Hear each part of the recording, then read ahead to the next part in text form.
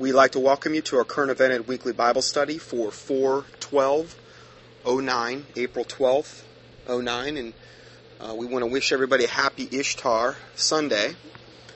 As I was driving over here, I noticed all the churches just bulging with cars, and they're out to get there. Many times, I know there's a certain sect of the population that's the only time you'll see them is either in the Xmas Saturnalia, celebrating the sun god Tammuz's birthday of Christmas, Xmas, and or the pagan holiday of Ishtar, which we know as Easter, which they have to determine through astrology every year. It's the only way they can find when it actually is. It moves around. So how in the world could it be the date when Jesus Christ was resurrected if the date changes? Just something to think about. I've done a whole teaching on Easter or Ishtar. Just key in Easter, Ishtar in my search box on my homepage, and you can see how the witches and warlocks just love it. And it's a pagan holiday, and the Bible says to learn not the way of the heathen. In that reference, it was talking about actually an Xmas tree in the Bible in Jeremiah. And it's an abomination, plain and simple. And the more, it's kind of funny how the world has no problem celebrate. I saw all the bikers too. They've been out in force. All the bikers in our area, they come out on all these pagan holidays, and they got no problem. And they're dressed up in their Harley gear and on their Harleys and these big obnoxious bikes that they ride around, and it's like they go and I notice that they have that Brylcreem religion spirit, that little dabble do you, and they're riding around everywhere thinking that they're doing something good, justifying their wicked behavior. And I'm not saying this in a sanctimonious, self-righteous way. I mean, I've said this before, if I got what I deserved, I'd get death and hell, apart from the Lord Jesus Christ. I'm just telling you, that it's just amazing. And the church is just, every church I drove by, the parking lot's just packed out. It's just pathetic. A couple of Christian brothers in my area, they came over late last night. They asked me if I had any resources for Easter, Ishtar, and I didn't have a whole lot on that, but I gave them a whole bunch of pamphlets on the corporate 501c3 church. I just got some really good ones on homosexuality. Thank you, Tracy. You sent those to me. And they had some handouts on Ishtar, and they were going to go to our local corporate mega church, McGregor Baptist, and they were going to go stir up some trouble this morning and hand those out in the parking lot. Praise the Lord. I used to do that a lot when I had time. I don't really have time. Sometimes callings tend to shift. I'm so busy with this ministry, inundated, I should say, and the Lord's provided. And they're down there today. I pray the Lord Jesus Christ bless them in their efforts to wake people up. But this is going to be our sixth and final part of this teaching we started on pornography. Not pornography, but child pornography and pedophilia. There was one last part I really felt that was necessary to add in to this to kind of round this teaching out. And I got an email from a man named Rudy from Belgium, which is, now remember, this is where a lot of this that we were talking about with this Mark Dutroux took place. And he said, "Hi, I'm Rudy from Belgium. I listened to your latest weekly Bible study on child pornography and pedophilia. What you said about Dutroux is absolutely true, and I want to tell you more of this period of time. It is a fact that about 30 people who were connected to the Dutroux case, that those same people all died in a short space of time." And now remember, I kind of went into that, but he's confirming it here. They died in a strange manner. I believe they were all murdered. There's even a book written about it. It's the biggest cover-up in Belgium's history. Many of the politicians are Freemasons. Now, I kind of maybe touched on that a little bit, but he's confirming that as well. the Freemasons. Now remember what I had said before too, particularly if you get to the higher levels and somebody that's going to be something like a judge or up at a very high level politically or within the government, generally are going to be either 32nd or 33rd degree Freemasons. And as Bill Schneblin had said, the higher you go up in the Freemasons, the more tendencies you'll have toward child pedophilia. It's like the spirits. You go up, you take your blood oaths, and that's why the Bible says swear not. Okay, we're not supposed to go around taking oaths and swearing about things. You can just do a keyword search for these swear not in the Bible, in the New Testament. Jesus Christ himself gets into that subject. Anyway, these Freemasons, they take all these blood oaths, and they have more of this tendency then to get into pedophilia. So many of the politicians, he says, are Freemasons. Most of them are from the three major political parties in Belgium, namely the, quote, Christian Democrats. That's a mouthful there, Christian Democrat. Not to say that Republicans are perfect or what. I mean, I understand it's the Hegelian dialectic, and they pit one side against the other, and they create the controlled outcome by that. But Christian Democrats, socialistic parties, and the worst of all, the liberals. I can't, a Christian Democrat and then they've got liberals? Wow, that's, I thought a Democrat was a liberal pretty much, but evidently they got different system over there. He says, I believe my country is under a curse of the Jezebel spirit.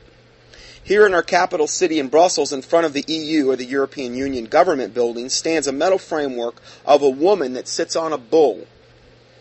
It represents the woman on the beast from the book of Revelation. I agree. It is a Jezebel spirit, and it's not just there, but there are some countries that have a tendency toward more wickedness, than others. The Christian church in my country is so divided, it's sad to see. Many pastors are building their own little empires. That's true. That's what we have here, a ton of that in America as well. I know they don't have a lock on that, and it's a shameful thing, but it's what happens. We're going to go ahead and finish this study up with a little look at this. It's called the Franklin Cover-Up. And this Franklin Cover-Up, I want to just give you a little bit of case history. This is a summary off franklincase.org, and it relates to the last 5 studies that we've done here. This hits more closer to home regarding the pedophilia, particularly in America. This is franklincase.org, as I said, and there's several things you can go up there and look at if you really want to know more about this. There's a documentary called The Conspiracy of Silence that you can click on. In fact, they've got a link here. You can click on it, watch it. They've got a timeline of these events. They've got a Franklin cover-up by John DeCamp. Now, this is a senator, an ex-senator that wrote this book. And we're going to be looking at part of his interview, not the whole thing, because it's too horrific. I was going to get into this really in depth. And, it's a fine line between reproving and exposing the fruitful works of darkness and reproving them. And it's also a fine line between not even mentioning these types of things because it's not even appropriate, because they're so wicked. You have to kind of draw the line and about what you say about a particular thing, because you can really get into the gory side of these matters, and it's so wicked you shouldn't even be uttering it. But they've got a lot of resources up on this particular site that you can go. A lot of it's free. And they've even got an in-depth 18-page overview of this. This is just a summary of this particular thing. On November 4th, 1988, the Obama, sorry, I didn't mean to say that, but Omaha Franklin Credit Union was raided and closed by the IRS and the FBI. The raid and closing were conducted resulting from an audit of Lawrence King, who is the Franklin Credit Union's manager. There was this thing called the Franklin Credit Union. He was the manager. And his personal tax returns. Initial public investigations estimated that King had stolen about $4 million from the Franklin Credit Union assets. Okay, this is this guy who was the actual credit union's manager. He stole $4 million. By the end of the investigation, officials totaled the missing assets to the tune of $39 million. The guy stole a lot of money. Along with the charges of embezzlement, reports came in the FBI had confiscated child pornography, videotapes, and photographs at the Franklin Credit Union offices. He was evidently keeping this stuff here. Well, wickedness begets wickedness. I mean, if you stay in wickedness, the devil's not going to be content with you just embezzling money. If you stay in that mode, you're typically going to go further with it and maybe go to more depraved things. And evidently that's what's happening here. Now, I had said before, there's this documentary called The Conspiracy of Silence. And if you go and do a keyword search for that on the internet or go up to this franklincase.org, you can watch this. And I'm going to talk a little bit more about that, but it really details this. The video quality isn't that great, and that is because it was pulled. The networks made sure this was pulled before it actually aired, and we'll talk a little bit more about that in a little bit. Going back to this article, it says, investigators began looking into allegations involving drugs, sexual misconduct, child abuse, pornography, and satanic activity, which is usually all connected when you get to this stuff. Accompanying the allegations were the names of prominent individuals in the Omaha community. In January of 1989, the Nebraska State Legislature constituted a committee to look into the child abuse and drug allegations. 20 days later, Nebraska State Attorney General Robert Speier called a grand jury to investigate allegations of what became known as the Franklin case. By February, the formation of the state committee was threatened that their investigation would not receive the full support of local law enforcement. Now we start the cover-up. All of a sudden it's not going to receive... Why? Why wouldn't it receive the... Well, it's just like all these other cases we talked about, where there's this cover-up going on and nobody ends up getting punished, and there's all these stumbling blocks and nothing ever really gets done. Same deal. Let's see here. At the same time, the Omaha Police Department and the FBI declared that they were unsuccessful in finding any evidence of child abuse related to the alleged perpetrators. Now, hold on. It just said here that when they had went into this credit union, that the reports came the FBI had confiscated child pornography, videotapes, photographs of the Franklin Credit Union offices. All of a sudden now they don't have any proof of that? Happens a lot. All of a sudden the evidence is missing or gone. They can't find the perpetrators. Throughout the spring and the summer, the Franklin case slowly moved through the court system until August of 1989, when Gary Caradori was hired as chief investigator for the legislature's Franklin Committee. Over the next several months, Caradori, and his committee videotaped hours of victim interviews and exhausted every possible lead. During those months, Caradori met with the FBI and the legislature to review his investigation, but no matter what he had, it didn't seem concrete enough for the FBI to take any further action. And isn't that, again, what we saw before with Dutroux? He's doing all this horrific stuff. They got these Keystone cops they send there that are part of the cover-up. Oh, we don't know. We don't know what's going on. I mean, there's little girls screaming that they can hear in the dungeons. Oh, yeah, I think we heard something. I don't know. Man, I guess it was our imagination. Same deal. Man, I tell you, it's unbelievable. But in a June trip to Chicago with his son Andrew, this is Caradori, he finally found what he had been in search of. Rusty Nelson had met with Caradori in Chicago, giving him photographs that could easily indict major suspects in the case. Tragically, neither Gary nor his son made it back from Chicago alive. Caradori's single-engine plane went down in Aurora, Illinois, killing both him and his son. Witnesses said that they saw a flash of light and that the plane came apart in the air. Well, in other words, there was a bomb on the plane. He had information that was going to indict these people. And God bless the poor guy. I mean, you know, it's a sad thing. He was actually, even though he was probably unsaved, he was actually battling for the cause of righteousness, it seems. And they blew up his plane. And then it goes on to say more unusual was that the pieces of the plane and all of Caradori's personal items were missing when the police arrived at the crash site. Boy, you talk about a cover-up.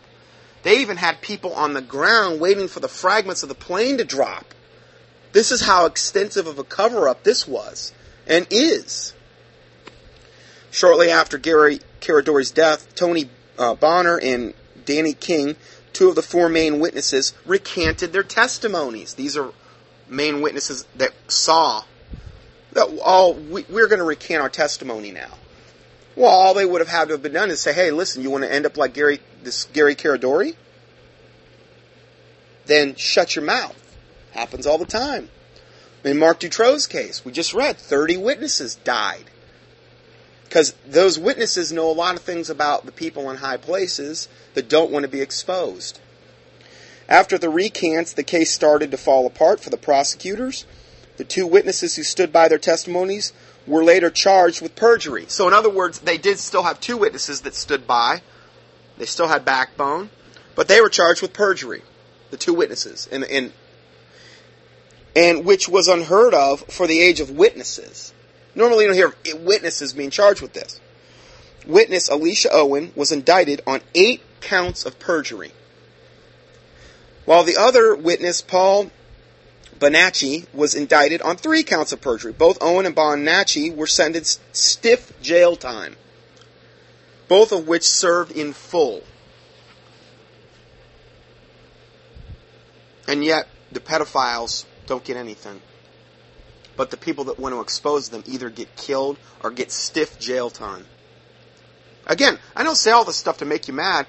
Pray about it. If you don't know about it, how do you ever know to pray about it? This is wickedness. This is something we should be praying that, God expose this and reprove this and foil the efforts of the wicked. That's why I did that teaching on Psalm 64. You can keyword search that, Psalm 64 or imprecatory prayers, in the keyword search box on my homepage. Days after Bonacci and Owen's indictment, the grand jury threw the whole case out. So, the main guy that was prosecuted, his plane blows up with his son. All that information's gone. All the information in the plane that they were carrying with them that would indict them. All that was gone. And then they had 4 witnesses. 2 of them recanted because they probably succumbed to fear. 2 of them were indicted. And then after Bonacci and Owen's indictments, the grand jury just threw the whole case out. Nothing.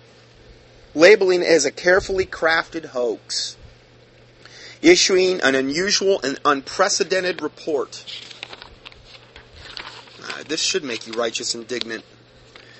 I believe it makes God righteous indignant. Be ye angry and sin not. Now, how you feel when you see this. Going further, it says, while years have passed, many Omaha natives have put this dark part of Omaha behind them. But many stones went unturned. Throughout the Franklin case, Senator John DeCamp, he was an ex-senator at the time, but Senator John DeCamp worked alongside with Senator Lowen Schmidt as his advisory lawyer. But after the case fizzled, he started investigating the case on behalf of different victims. Now, this is an ex-senator. After years of investigating the case, DeCamp wrote the Franklin cover-up. So you can't say, well, there's no credible witnesses. Come on. You got an ex-senator here. And you talk about somebody with something to lose, typically. So he wrote this whole book, The Franklin Cover-Up. You can go on the internet and buy it. Which serves as an invaluable resource in the education of forever unraveling this case. In 1989, John DeCamp represented Paul Bonacci in a lawsuit filed against Lawrence King. Now, this was one of the guys that we just talked about was indicted. He filed a lawsuit against this Lawrence King, the guy that probably stole $39 million and had the child pornography and pedophilia stuff that they found that was most likely destroyed. The judge presided over the case finally handed Franklin prosecutors their first legal victory, awarding Bonacci's $1 million to be paid by Larry King himself. Well, granted, it's not what we would have hoped for. It's something. But at least they got the victory in that regard. DeCamp and others continue to fight for justice, working to expose those responsible for these heinous crimes. Now I'm going to read you a little bit more about this. I'm not going to go into great detail. And we've read so many horrific things over this 6-part report. I'm just going to give you kind of the highlights of this, and I think we've heard enough at this point to, hopefully you're convinced at this point. This is a little article entitled Ex-Senator DeCamp Video / Rights of the Federal Occult Pedophilic Drug Porn Ritual Murdering Elite. How you like that for a title? And this is an ex-senator exposing this. Occult Pedophilic Drug Porn Ritual Murdering Elite. Now, I'm not going to read all this stuff. Gets into the Bohemian Grove extensively from the journals on this and the horrific things that they do. And those are the highest politicians, highest governmental political leaders in the world.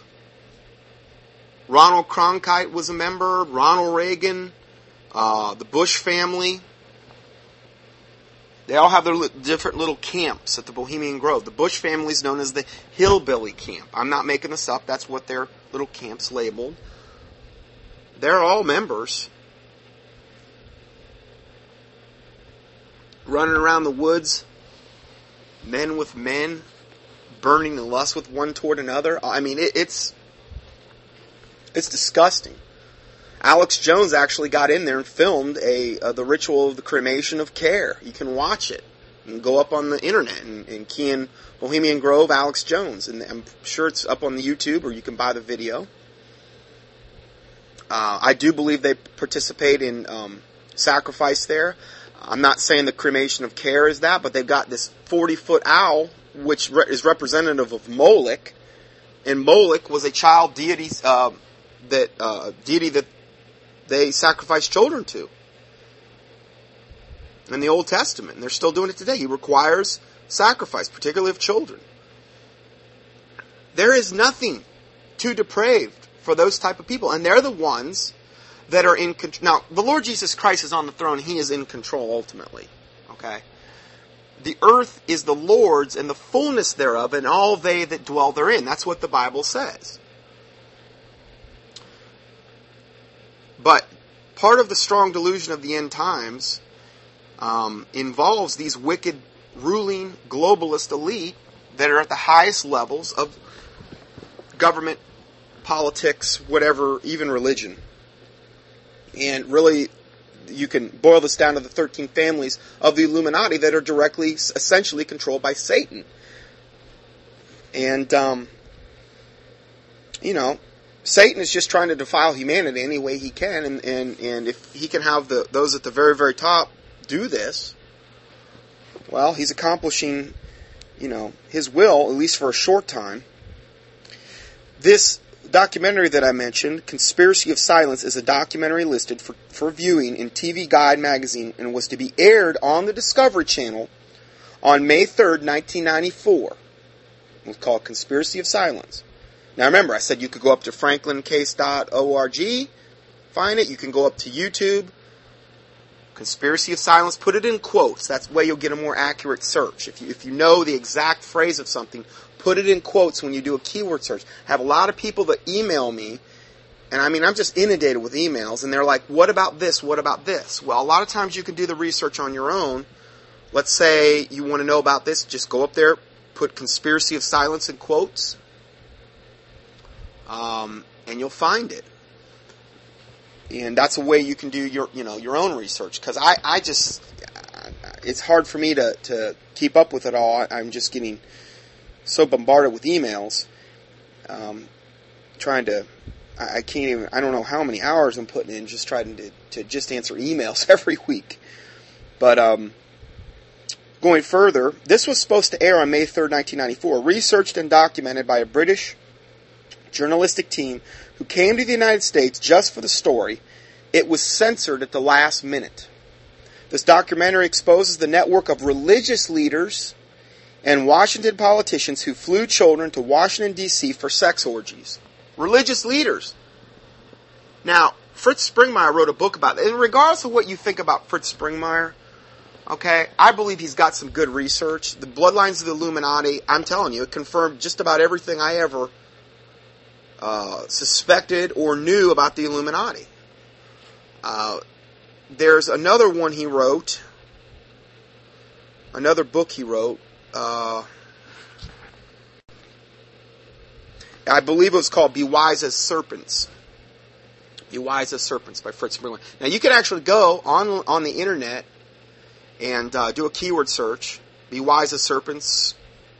You can even put in the word Fritz, F-R-I-T-Z. You'll probably find it. Springmeyer, I'm not 100% sure how you spell his last name. But there is a site up there, at least one or two, where you can go download the whole book. Now you can't find these books anywhere, hardly, other than Bloodlines of the Illuminati. The other ones he's written on mind control and things of this nature, you can't find them. They've been, from what I was told, there was a very concerted effort by the Illuminati to make sure those books were burned. Very, very rare. If you ever found one, you'd probably pay thousands of dollars for it. But it's particularly, I've never even seen a copy of Be Wise as Serpents ever, anywhere. But you can actually go up there and download the PDF and have it on your computer. And he goes into this, how at the religious, all the religions in the world. Now, I don't mean true Bible-believing Christianity, but all the major denominations of the world, including the supposed Christian denominations, at the very, very top, we have high-level Illuminati in place that are actually controlling those particular religions. I mean, why do you think you see so much wickedness at the highest levels of, these respective religions? Well, if the head is sick, the body will be sick. And of whom a man is overcome, the same he is brought into bondage. If you go and you sit under one of these 501c3 corporate pastors that are wicked, and they're controlled by a wicked organization, and there's no biblical precedent for having really denominations, number one, or number two, this corporate church structure where you have a corporate governing body that rules over individual churches. Where's that in the Bible? I just don't see it. It's not anywhere. The local churches were autonomous churches in their given area. They weren't controlled over or ruled over by some corporate body in some other part of that leads to wickedness. Well, it's also very easy to control, because if you control the top, then you control everything below it. Or at least influence it heavily.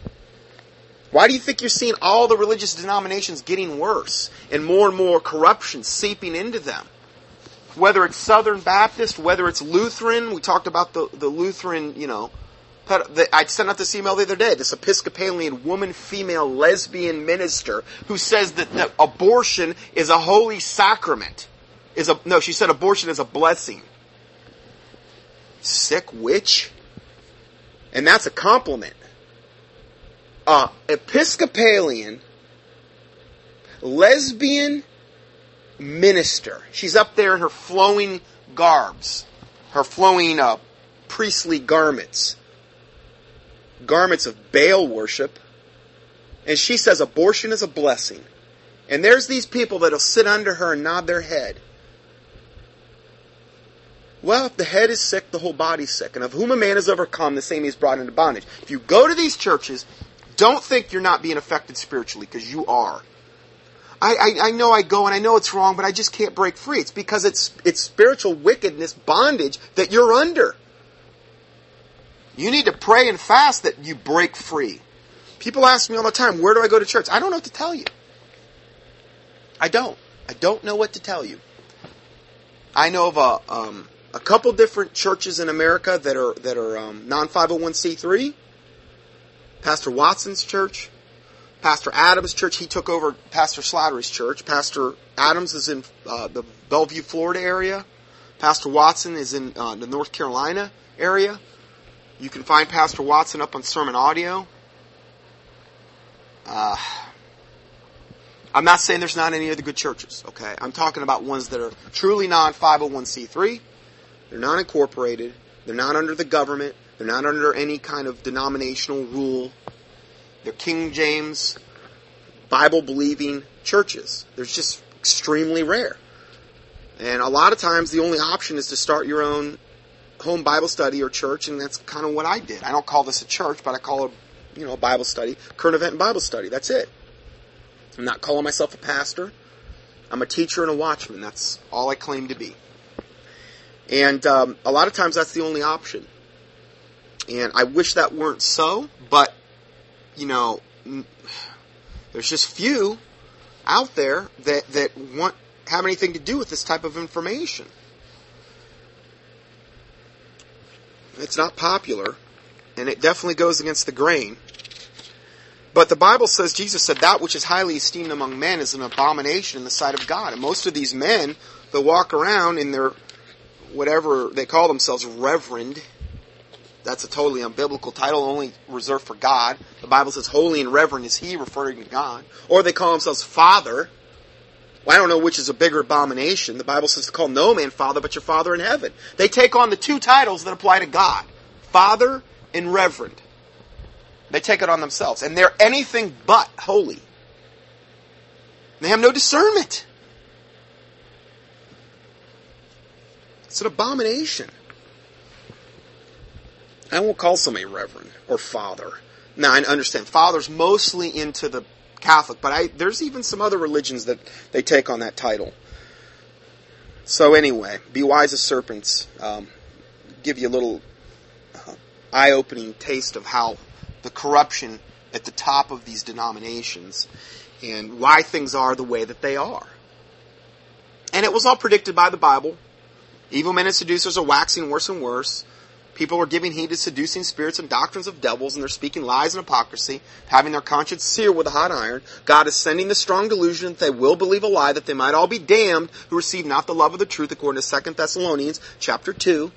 Bible clearly predicted this was going to happen. If it were possible, they shall deceive the very elect. Regarding the end times, Jesus Christ, the main warning he gave regarding the end times was to be not deceived. Many would come in my name, say, here's Christ, there's Christ, saying, literally, he said, believe them not. And that's the day and time we're living in. Just confirms what the Bible says. It's not something that should discourage us. If anything, it should increase our faith. Because again, we have more and more confirmation of the Word of God there. So, going back to this article, it says, many children suffered the indignity of wearing nothing but their underwear and a number displayed on a piece of cardboard hanging from their necks when being auctioned off to foreigners in Las Vegas, Nevada, Toronto, and Canada. Now this is what this Franklin cover-up gets into. At the last minute before airing this conspiracy of silence, an unknown congressman threatened the TV cable industry with restrictive legislation if this documentary was aired. Almost immediately, the rights to the documentary were purchased by unknown persons who had ordered all copies destroyed. Imagine that. The cover-up continues. A copy of this videotape was furnished anonymously to former Nebraska State Senator and Attorney John DeCamp, who made it available to the retired FBI Chief Ted L. Gunderson. While the video quality is not top grade, this tape is a blockbuster in that what is revealed by the participants involved. Now, it doesn't mean it's at Blockbuster Video. You can't go rent it, I don't think. But it's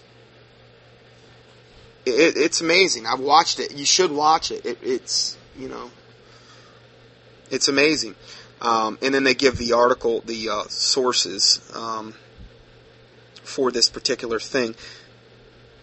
This one source is Nebraska Inquiries Given File on Sex Abuse of Foster Children by William Roberts of the New York Times on December 25th, 1988. That's one of the sources they cite. And then the Franklin Cover-Up, which is the actual book ex-Senator John DeCamp wrote, documents a web of abuses that could have easily been a cover operation for the CIA mind control. We're going to talk a little bit more about that at the end. And child sex entrapment operations. There have been persistent reports of prominent politicians being involved in sex and drug rings of this kind. The potential for blackmail and the position of strength that the managers of such an operation could achieve is staggering. Think of the blackmail alone. That's enough reason alone for Satan to want to have somebody to participate in this. Not only is it defiling these people that are participating, it's defiling the little children, destroying their innocence. But it's also a tremendous source of blackmail. Hey, you get out of line, we're going to let some of this stuff leak out. How many times even in the last 2 or 3 years have you seen these politicians, Foley, accused of, in Florida, accused of these vile sex messages to presidential pages. They call them presidential pages. They're these young boys. Now, one guy that got caught in the bathroom for tapping his foot and some kind of homosexual queer thing. And it's on and on. And every time that happens, they say, they slipped up. They did something to make somebody mad. Because that can be covered up very easily. They just don't let that stuff get out unless they want it to get out. It's a tremendous source of embarrassment, but it keeps people in line, and it sends a message to all the other people that they have a laundry list that they can blackmail them on, all these high-level politicians and senators and congressmen. It sends a message to them, hey, listen, you better stay in line, or we'll let some of this information we know about you leak out. That's the whole thing with the skull and bones. The oaths that they take when they become that. You have to lay in a casket naked with a ribbon tied around your genitals, and you have to confess all the sexual sins that you've ever committed in detail, and there's somebody there with a notepad. You think they might use that as a blackmailing tool, potentially, if you got out of line? It's the whole point of it. I know that's sick, but it's what they do. I mean, it's terrible. This Franklin case is a case in point. How much evidence has come out? Or the MK Ultra documents that have been declassified. We'll look at that a little bit more at the end. They are shown as real and people ignore it. This MK Ultra mind control stuff that the CIA has done, it's come out. These classified documents have been out. It's not something that you could say is a conspiracy theory anymore. And then he says, okay, I'll get off my soapbox, but I believe that the media that downplays ritual abuse is feeding into a deep need in the average person to not know the reality. Ignorance is bliss. I don't think ignorance is bliss. Most people that are ignorant are going to go straight to hell, number one. I'm not saying that ignorance is but if you're ignorant of the true gospel. But to not know, but that's what the average person doesn't really want to know. In fact, how can a person face the fact of the great evil in mankind unless they have either a strong faith in God or faced with insurmountable evidence? It's a good point. If you don't have a strong faith in the Word of God, a lot of times you're going to turn away from this because you just don't want to believe that things are this wicked. As we as human beings want to believe the best of our race and not the worst. They don't care who prints this stuff or if they are exposed because they are counting on the majority of not believing it. Well, I think they care because if they didn't care, they wouldn't be killing people and going to all these extents to cover it up. But yes, the majority of people won't believe it. And people like me that try to expose this will be labeled as a conspiracy theorist or whatever. And that's convenient. That way they can just say that and go on and they don't have to try to disprove anything that I or whoever is exposing this is saying. It's convenient for those people. Let's see here.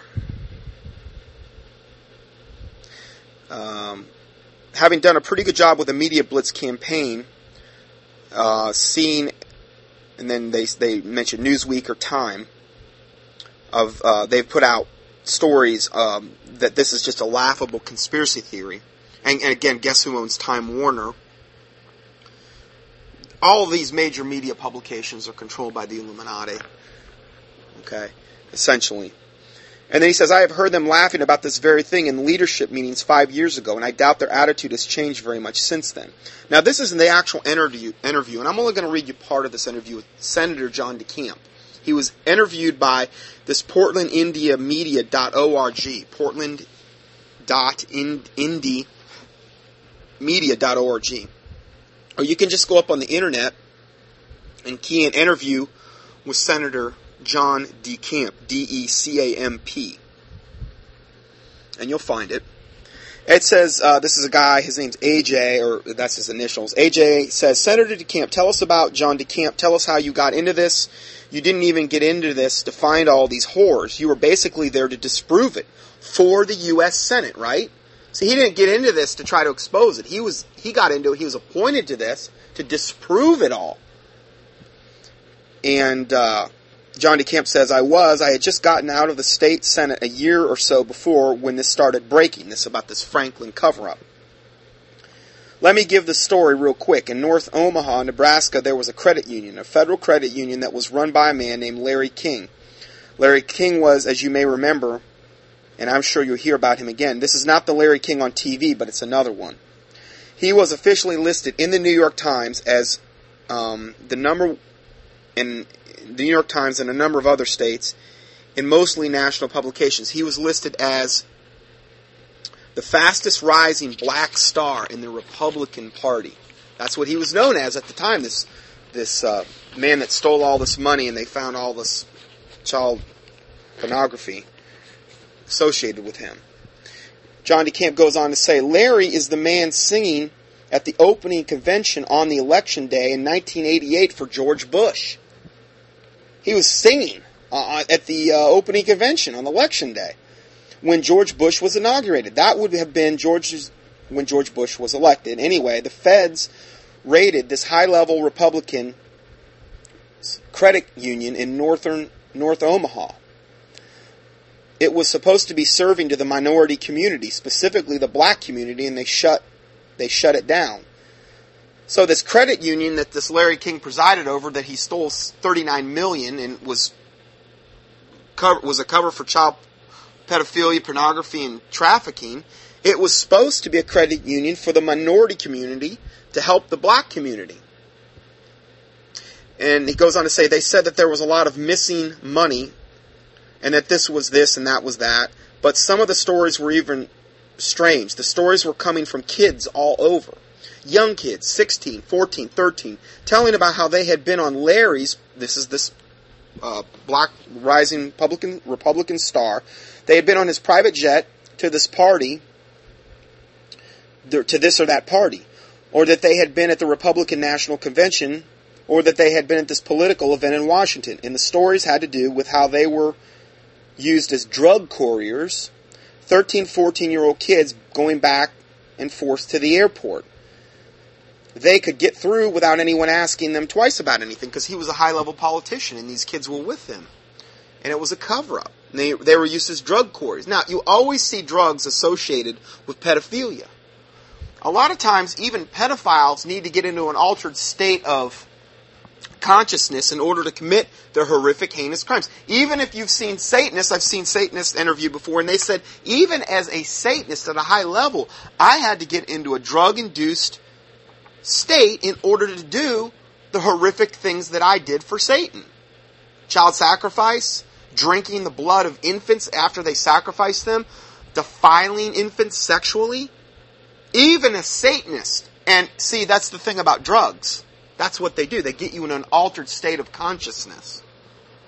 You know, whether it's marijuana, whether it's alcohol, you know, particularly consumed in quantity, whether it's cocaine, whether it's meth.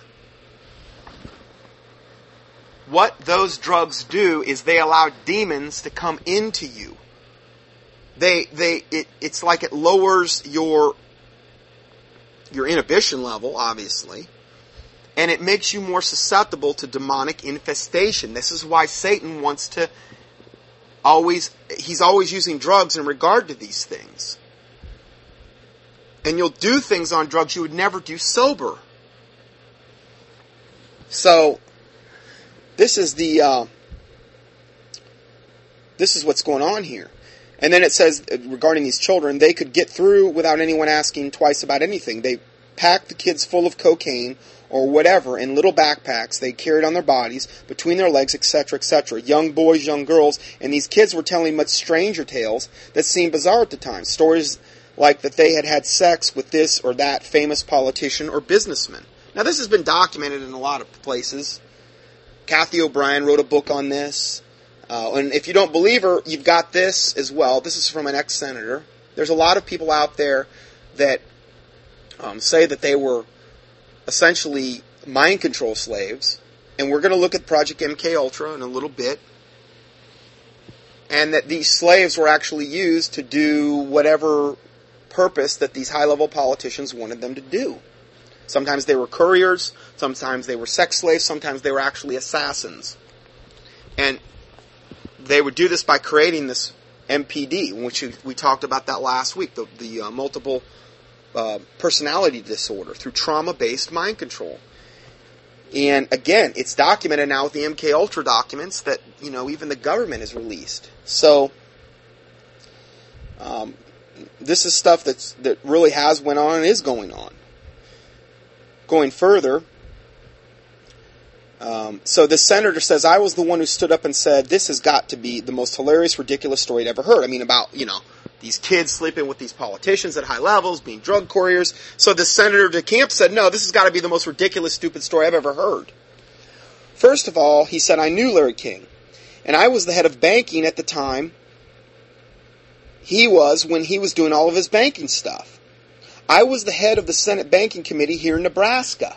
So this Senator John DeCamp had total knowledge of Larry King, so much so that he was the head of the Senate Banking Committee in Nebraska. He said and then he said, it must have been absurd. All the stories started prompting more and more. And I said something else, and I said, look, now remember, this is an interview, so this is a little bit disjointed when I try to read it, but he said, look, if I believe even one of these crazy stories, I'd be the first one to stand up and demand that something be done. I got a letter from a kid named Paul Bonacci, and he told me these things are not just fake tales. So the interviewer says, now later, you took his diary that went back like 5 years, and ink experts and forensics experts looked at it, and he had all the stuff written down. This was one of the kids that was being abused, and the senator got his diary that was given to him by this Paul Bonacci. Senator DeCamp. He says, that was the strange thing about this kid. I wish I'd been able to do that throughout life, but apparently when he was a little boy, he was about 18, when I met him in jail, 17 or 18 as a young kid, his uncle or grandfather or somebody had taught him religiously to keep a diary where you mark everything down every day. Well, he did it in detail. So when I went and visited him, and he told me these strange tales, and then you had a clear psychiatric medical institutions in the state university say, hey, this kid is not crazy. In other words, he had a clean bill of health, even from the mental health institutions. He's not crazy, but he's a multiple personality. He's probably telling the truth because multiples don't need to lie. They just switch personalities. Anyway, to make a long, bizarre story short, I found out that he was in jail because he had been one of those intimately involved in all of this. And he had to be shut up. Real quick to conclude it. Now, at the time, I didn't realize it, so they locked him up and charged him with touching another boy on the outside of his pants, his cousin or something. In other words, they always try to discredit the witnesses, like, the ones that had all the counts of perjury, because these Satanists essentially are trying to cover this up.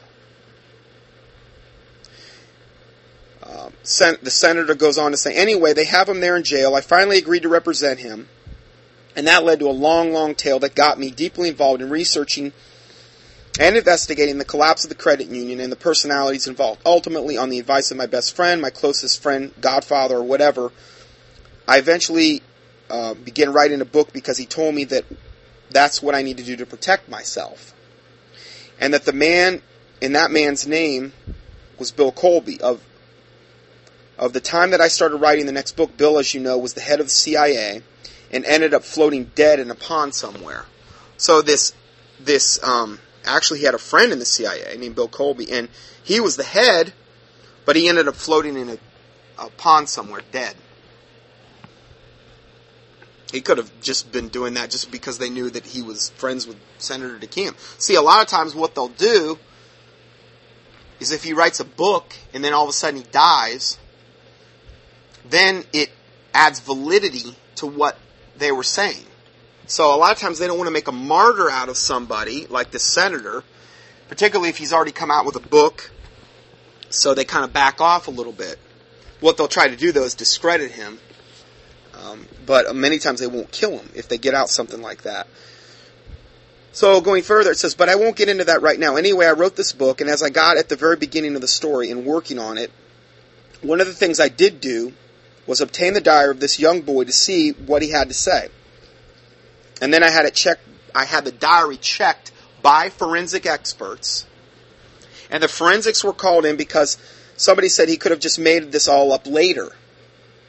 He could have made this up later. And I wanted to make sure that this was not done. So this senator, this ex-senator, wanted to make sure that he crossed all the T's and dotted all the I's and made sure that this diary wasn't just something this boy wrote down after the fact. So we had forensic examiners who said that the ink was done at certain times and that this could have only been done, long ago, and so on. Anyway, to get to the heart of the discussion, and then this guy interrupts him and he says, one more point, Senator DeCamp, because I've actually seen the Discovery Channel documentary, this Conspiracy of Silence that I mentioned, that never aired. We actually played it here locally in Austin. I'll send you a copy of it. They found hundreds of videotapes in Larry King's office. The police saw it and they freaked out. They hid it. They have never released it. And for all those people who actually got convicted of this stuff, these are actually pedophilia films I believe he's in reference to.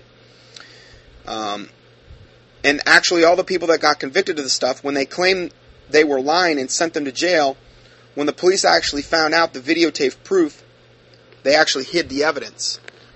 And Senator DeCamp says yes. The interviewer then says, I want people to understand this is what happened, folks. This is what actually did happen. We're not making this stuff up. Senator DeCamp, he says, this isn't a fantasy. I ended up winning $1 million on behalf of these kids because he represented them in court. He said, against awful, overwhelming odds, including the Omaha World Herald newspaper that attacked me so viciously. Remember what I said? Yeah, he came out with a book. Okay, we're not going to put a bullet in his head because that'd make a martyr out of this Senator DeCamp. But it says this Omaha paper attacked him so viciously, so what do they try to do then? They discredit you. The media is controlled. Well, the Omaha World Herald newspaper attacked me so viciously because one of the key individuals I got locked up in prison was one of their editors. So he was one of the people in on the pedophilia. So if you can control the law enforcement and the politicians and the media, you've got it pretty much wrapped up. How's the news going to get out if the control media, who's bought and paid for, wants to cover it up? It's tough. And then the interviewer says people are going to prison for this. Senator DeCamp, he says he just got released from prison here about 8 or 10 months ago. This is the guy from the editor that he mentioned.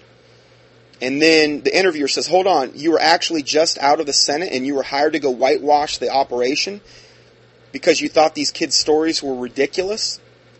And then Senator DeCamp says, that's what I was hired for, to go whitewash this operation. But it backfired on him because obviously this guy has integrity. But he was hired for that. He said, I did just the opposite. Well, praise the Lord Jesus Christ. I mean, it's the only senator I've ever seen come out and do something like this. I've never seen one do it. The interviewer says, well, I call you an impeccable witness. Go ahead. Back to Senator DeCamp. He says, anyway, so yeah, I won $1 million judgment for the kids in a federal court, finally. And it wasn't easy. And I want to talk about that a little bit because some of the stuff coming out about the pedophilia in the Catholic Church now were things were written about in my book way back. And this ties into pedophilia in the Catholic Church. This book does. It goes into what they call Boys Town. Talks a lot about that. And I'm not going to get into that today because, again, we've heard so much on this in this 6-part series. If you want to know more, you can go research it on your own. I've given you those tools to do it. But anyway, to get to the heart of the matter, what you called about, as I understand it, I simply took the diaries of the kid Paul Bonacci and I printed a good portion of them in my book. And one of them was a trip to an area described in 1984. I could even read part of it if you want. In fact, on this trip, he was taken to an area around Sacramento and then where they had great big tall trees, and they went where there's some owl, some big huge carved owl or something. No, this is the Bohemian Grove, okay? What they're in reference to. This Paul Bonacci was actually taken there as a sex slave. I'm going to read you a little bit of that. I'm not going to read the whole thing because it's just not appropriate. But I'll read you a little bit of it so you can understand the horrors and the sickness of those people in the highest level of the government. Now, think about this. I mean, if the United Nations is wicked, and we have the one world government coming, and we know that these people are at the highest levels, they are also the most wicked people on the planet. None of this should really surprise us. It really shouldn't. So going further, this is Senator DeCamp saying this. He says, anyway, so there was what he claimed. I wasn't there, so I don't know. That's the closest I've been to the Bohemian Grove. Paul took me out, and he showed me where it was. And indeed, there was a place there. And I didn't know there was a place called the Bohemian Grove. The senator didn't. I didn't write the Bohemian Grove in the book because I didn't know what it was. I just took his diary. Anyway, it was clearly where he was taken. I mean, he took him there and he showed it to him. And he was taken out there for this ceremony in which they committed some pretty horrible things on another boy and 3 boys, and they filmed it. And I just took his word and the names he wrote there right in the book. And by the way, just to answer your next question, yes, I put names in the book, dates and everything that I could just as they were. Why? Because I figured out, I'm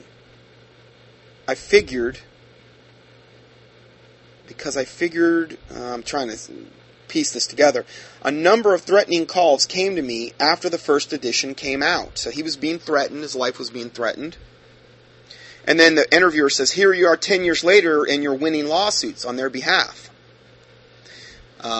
Senator DeCamp says, that's right. Here in Austin, in Texas, every month they're grabbing the equivalent of 5 first-grade classrooms of children by Child Protective Services. Now, I got an email the other day from a lady that said, please warn your listeners about Child Protective Services. They are straight from the pit of hell.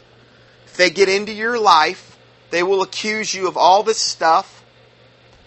This particular lady, Christian lady, I think she had talked about how they tested her grandson, and they found out that he had supposedly methamphetamine or something. And it wasn't that at all. It was one of the ingredients in the cold medicine that's used to make meth. And because he checked positive for that, but it's in all these cold medicines, then they just totally, came in, and Child Protective Services, they can come in and take your kids and do all the stuff. It's horrific. Well, this is what the senator is saying. He's saying they're grabbing the equivalent of 5 first-grade classrooms of children by Child Protective Services right here in Austin, Texas, every month. It's a lot of kids.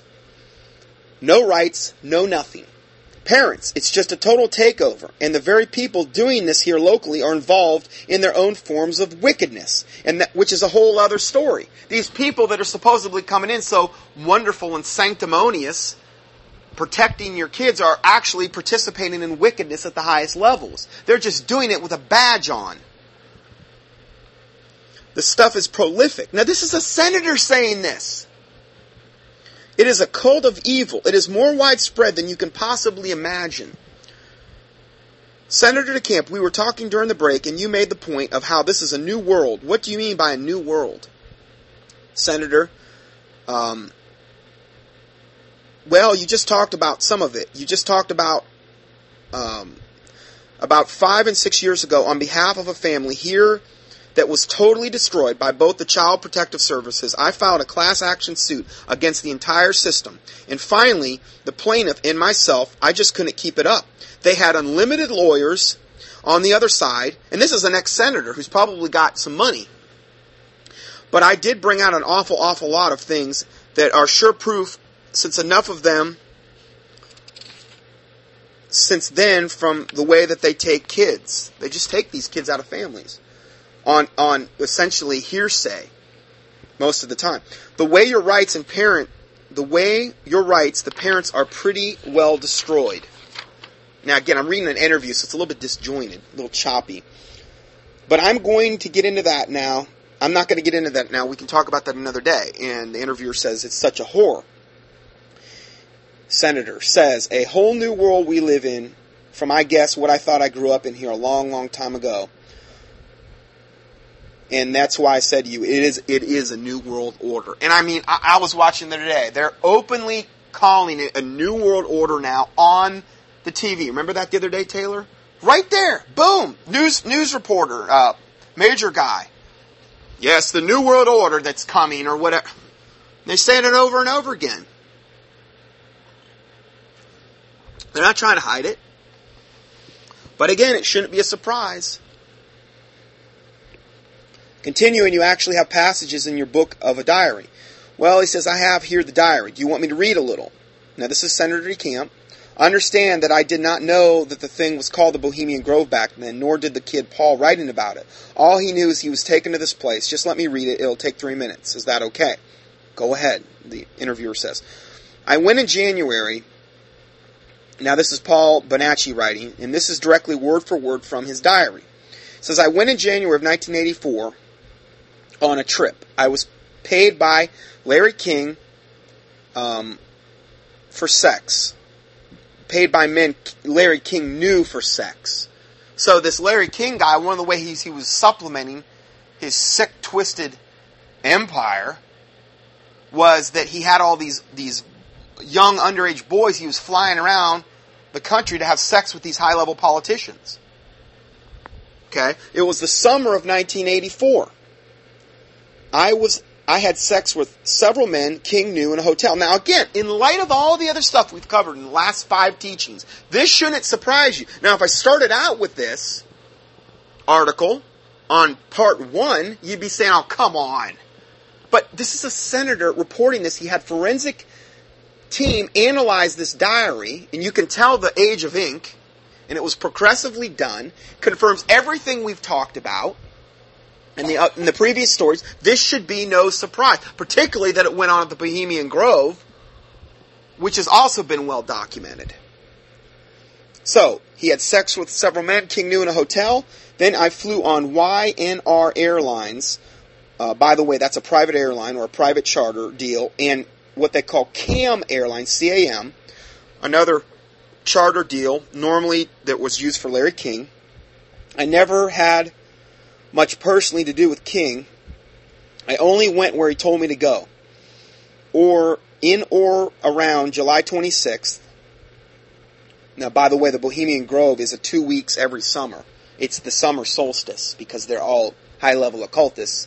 And the summer solstice, meaning the longest day of the year, they celebrate that. Okay, it's this big occult ritual thing they do. So that's no surprise there either. It says, I went to Sacramento, California. Larry King flew me out in a private plane from Eplic Airfield in Omaha to Denver, where we picked up Nicholas, a boy who was about 12 or 13. Then we flew to Vegas, to a desert strip. Drove into Las Vegas to some ranch or something. Then I flew to Sacramento. We were picked up by a white limousine in Sacramento and taken to a hotel. I don't remember the name of it. We, meaning Nicholas and I, were driven to an area that had big, tall trees. It took about an hour to get there. Now, these big, tall trees they're in reference to are the redwood trees, which grow particularly north of the San Francisco area. I know because I've been to that area when I was a little kid. The redwood trees, they got that one tree, you go into the park, you actually drive through it. It's a tree you drive through. It's so wide, you drive through it. That's a redwood tree. Okay, that's the trees they're in reference to here. And it's in this area. Now, I never went to the Bohemian Grove when I was a kid, but I did see the redwood forest when I was a child. We drove to this area. It took about an hour to get there. Now, I'm going to read some of this. I'm not going to read all of it. Okay? There was a cage with a boy in it. This was at the Bohemian Grove. There was a cage and a boy in it who was not wearing anything. Nicholas and I were given these Tarzan things to put around us and stuff like that. They told me to have sex with this boy. At first I said no, and then they held a gun to my genitals and they said, I'll use the word, and they said, do it or lose it, or something like that. We did this stuff to the boy for about 30 minutes or an hour. In other words, I guess there were 2 boys and they were telling him to have sex with this other boy. And for all of their perverse, twisted, warped, ungodly, satanic, perverse, whatever they got out of this, So sickening. They did this for about 30 minutes to an hour. When in came a man and kicked us in the genitals, and he picked us up and threw us, he grabbed the boy and started having sex with him and stuff. Now, I'm leaving a lot out here, okay? Finally, someone grabbed a gun and blew the boy's head off. The boy's blood was all over me, and I started yelling and crying, and the men grabbed Nicholas, this was the other boy he was with, and forced us to lie down. They put the dead boy on top of Nicholas, Nicholas was crying. Then they put the boy on top of me and did the same thing. And they made him while they put the boy on him, they made him do despicable sex acts to the boy that just had his head blown off. That's what these sick, twisted devils do. Now again, look at the last 5 teachings. We have documented this. If they're capable of making child snuff pornography films, and this does happen, why should this surprise us? And again, I'm leaving a lot out here. And then, after they did that, they put me up against a tree and put a gun to my head, but fired into the air. I heard another shot from somewhere, and I saw the man who killed the boy drag him like a toy. Everything, including when the man put the boy in the trunk, was filmed. All of this was filmed. It was a child snuff pornography pedophilia film. I mean, you think you have problems? In comparison to this, none of us really have problems. Then the men took me with them, and we went up in a plane. And I saw the bag the boy that was in. They put him in a body bag. We went over a very thick brush area with a clearing in it. Over the clearing, they dropped the boy from the plane. One said the man with the hood would take care of the body for them. About 2 hours later, then Larry King came in and told us to go take a shower, since we'd been hosed off by some of the guys. They made us take a shower together, and we were told to put on these Tarzan things again, and after we were cleaned up, we were dressed in these things. And we were told to put shorts and socks on and shirts on. And we were driven to a house where more men were at with some others. They had the film that they had filmed earlier at the Bohemian Grove. And they were playing the film. And as the men watched this sick, disgusting, filthy, from the pit of hell film, where they're blowing this kid's head off and they're doing all... As they were watching it, as the men watched it, they passed Nicholas and I around as if we were toys. These are the people at the highest levels and echelon of the world system. Understand the depravity and pray against it in the name of Jesus Christ. But God shall shoot at them with an arrow. Suddenly shall they be wounded, so they shall make their own tongues to fall upon themselves, and all that see them shall flee away, and all men shall fear, and shall declare the work of God, for they shall wisely consider of his doing. The righteous shall be glad in the Lord, and shall trust in him, and all the upright in heart shall glory. It's the end of Psalm 64. Do you think these wicked men are capable of being redeemed? Do you think, I'm sorry, not capable, do you think they will be? There comes a point when somebody crosses a line, and the Bible talks about it, I believe, in even Romans 1, where it says they were given over to a reprobate mind, meaning the homosexuals in particular, women leaving the natural use of their body, men burning after men. They were given over to a reprobate mind to do those things which are not convenient. That word convenient means proper or fit. Well, this is something that's not convenient. And this is something that is pedophilic, but it's also homosexual. The Bible says the wicked go astray from the womb. They speak lies as soon as they be born. The parable of the wheat and the tares. These people are just wicked. And I believe they were born that way. They were vessels fitted for God's wrath. Now, I got into all these verses last time. I'm not going to apologize for what the Bible says.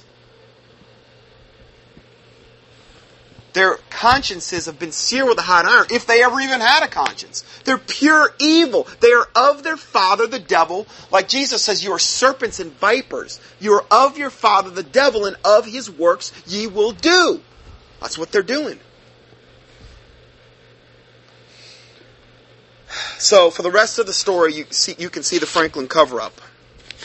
I'm going to end with this little excerpt on mind control.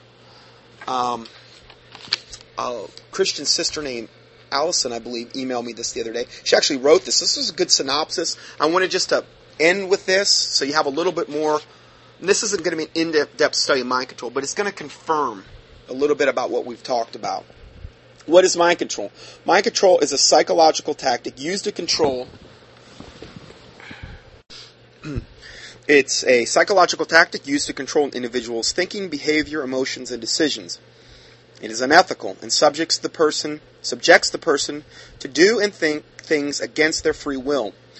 The science of mind control has achieved the scale of a criminal subculture and left a wide path of chaos, confusion that crosses all international boundaries. The carnage that takes place under the noses of the public, obscured by cover stories and dead witnesses, and the incredible naivete of most news reporters. Now that quote that I just read, where it started with the science of mind control, is from Alex Constantine in the Psychic Dictatorship of the USA. And again, this is confirming what we just read. Okay? It has a wide path of chaos and confusion that crosses all international boundaries. The carnage that takes place under the noses of the public, wouldn't that describe what we just read about the Bohemian Grove, is obscured by cover stories and dead witnesses and the incredible naiveness, essentially, of most news reporters. Every man, the Bible says, alludes that every man is to be persuaded in his own mind, Romans 14:5, and we are to be of the same mind as the Lord, Philippians 4:2. Okay, so these are just a couple verses that relate to this.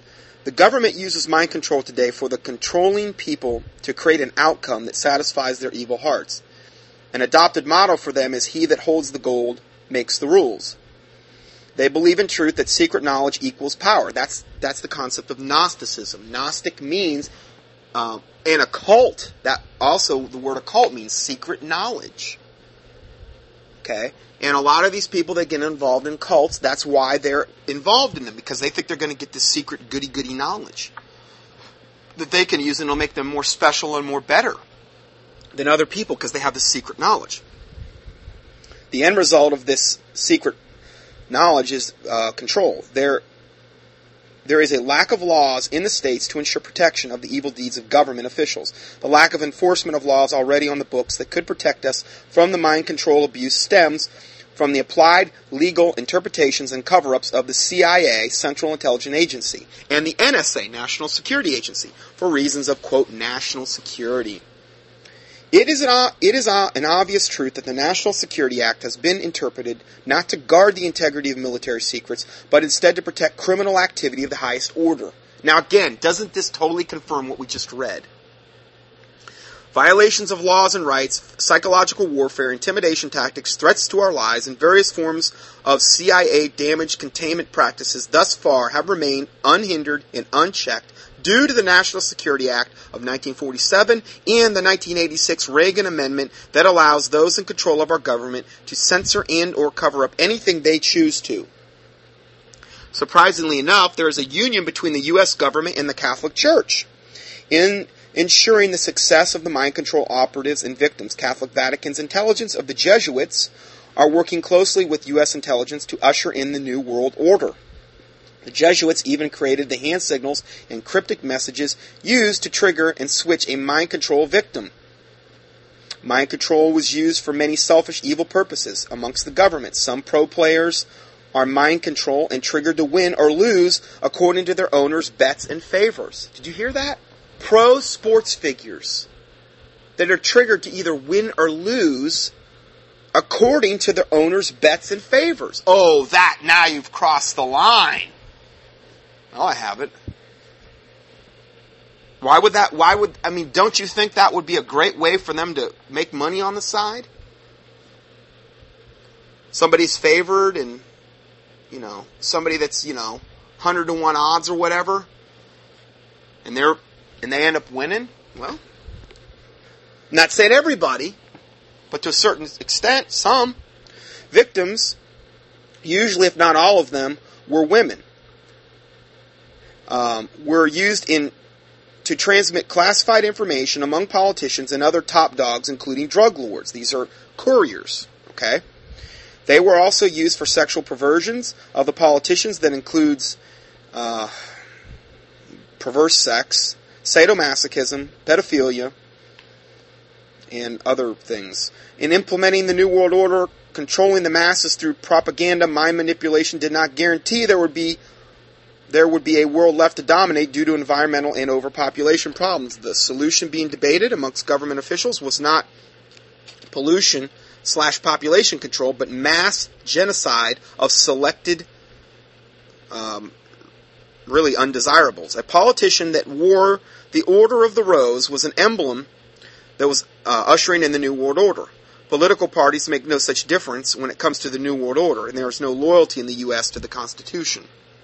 And again, this is just a really good overview of the situation, a good way to end this study. Also known as MK Ultra, remember we talked about that earlier, and the Freedom Train to the insiders, the highly classified CIA project was created as a guise under, quote, the research on problems critical to clarification of the fundamental aspects of the stimuli-response relationship in biological systems. That's their technical terminology. To be correctly interpreted as to create slaves for sexual perversions for politicians, to deliver illegally classified information among politicians and drug lords, and to perfect the project on humans for the New World Order. Experiments like Kathy O'Brien were often conducted without the subject's knowledge and or consent. Many were trained since they were born with prior approval from their parents, usually from incestual families. Remember what I said before in the earlier studies, how the families are the ones that participate. They many times sell their children into the system for money, and they're abused sexually from the earliest possible ages so that they'll be fit to enter this system.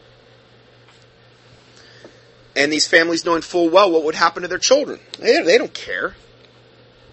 They're pure evil. They don't care. The government is faced with a, quote, problem. The world is overpopulated, in their opinion, and of free will. That equals lack of control. One of the solutions, Education 2000, which was designed to increase children's learning capacity while destroying their ability to critically think for themselves. As a result, creating a mass of controlled idiots, which is part of the New World Order. That's why the public school system is so horrific. World Vision, a Jesuit organization, led churches to give them money under the guise of spreading world peace. What they were not saying was that the money was actually funding a world peace plan under mind control. Now again, we've done the whole study on silence, the sound of silence technology, new digital converter boxes. This is going to be mass mind control on a global scale. Okay? So they're doing so many things to us on so many different levels. Gwen towers, satellite transmissions, radio transmissions. They're incorporating the sound of silence, which is an absolute patented mind control technology that's patented. You can go read the patents. Implementing that into the TV.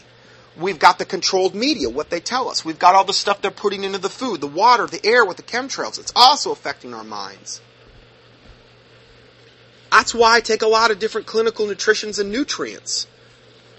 Things that God put here, because it's hard, to keep a clear mind in this day and age, and because of all the things they're trying to do to destroy us. One of the things I do, and again, that doesn't supersede praying about this, because the Lord can protect you, okay? But we are body, soul, and spirit. And if Satan can attack us physically through various means, and even if we're not aware of that, we're only as strong as the weakest link in our chain. I mean, if you're on death's doorstep, it's kind of hard to do a lot for the Lord if you're physically on death's doorstep. So, again, just a little point there. The Catholics, Vatican's intelligence arm of Jesuits, are working closely with the U.S. to usher in the New World Order. Knowledge is our only defense against mind control. Well, again, we need to bring the Lord Jesus Christ. I'm not saying she didn't, but prayer, these types of things, God can protect us. Unfortunately, again, if you don't know about it and you're destroyed for lack of knowledge, you don't even know to pray about it, pray that the Lord would protect you. In that regard, not having knowledge, that's true. And again, Satan wants to keep us in total ignorance about these things, saying they're just pure conspiracy theories. There's no validity, and Satan's laughing all the way, to hell or whatever. Because if he can keep you ignorant, that's exactly where he wants you. Totally ignorant of these things. Unfortunately, many are skeptical against the truth because they've been programmed through the media to think that evil and corruption in the government is absurd. There are no reasons beyond evil and selfish motives to control anyone's mind, despite the pathetic excuses the government uses to justify what they're doing. We're to be of a right mind to worship the Lord the way He created us. Here are some verses that support this. Thou shalt love the Lord thy God with all thy heart, with all thy soul, and with all thy mind, and with all thy strength. This is the first commandment. Mark 12:30. Seek ye not what ye shall eat, or what ye shall drink, neither be ye of a doubtful mind. Luke 12:29. Acts 17:11. They received the word with all readiness of mind and searched the scriptures daily. That's in reference to the Bereans, which were more noble than those in Thessalonica. And again, this has to do with studying to show yourself approved unto God, a workman that needeth not to be ashamed, rightly dividing the word of truth. Remember, the word of God, the Bible talks about the washing of the water of the word. That washing of the water of the word, this is one of the ways we get sanctified before the Lord. Sanctified, ultimately I understand that that's through the Lord Jesus Christ, His death, burial, His finished work on the cross, His blood. But daily sanctification, cleansing, takes place by the washing of the water of the Word as well. Faith cometh by hearing, and hearing by the Word of God. So sanctification means to be made holy and set apart. That's why it's very important to stay in the King James Bible, on a daily basis, and to study it, because it will sharpen your discernment. Just you doing that will help sharpen your discernment about these things. And Jesus said, when I go, it is expedient that I go, because when I go I will send the Comforter, and He will cause all things that I have taught you to be brought into remembrance. Well, the Holy Spirit that lives inside a born-again Christian can cause these things to be brought into remembrance. He can lead you to truth. He can help you memorize Scripture. Things of this nature. Acts 20:19 says, serving the Lord with all humility of mind. And that's true. Humbleness is a prerequisite to serving the Lord properly. Romans 8:6. For to be carnally minded, meaning to be worldly minded, carnally means the flesh. That word carnal means flesh. Like chili con carne, well, that's chili with meat in it. It's chili with flesh in it. Carnival, that's you're going to a carnival to appease your fleshly appetites. It's very pleasing to the flesh, a carnival. That's where we get to be carnally minded is death, but to be spiritually minded is life and peace. Romans 8:6. Romans 12:2.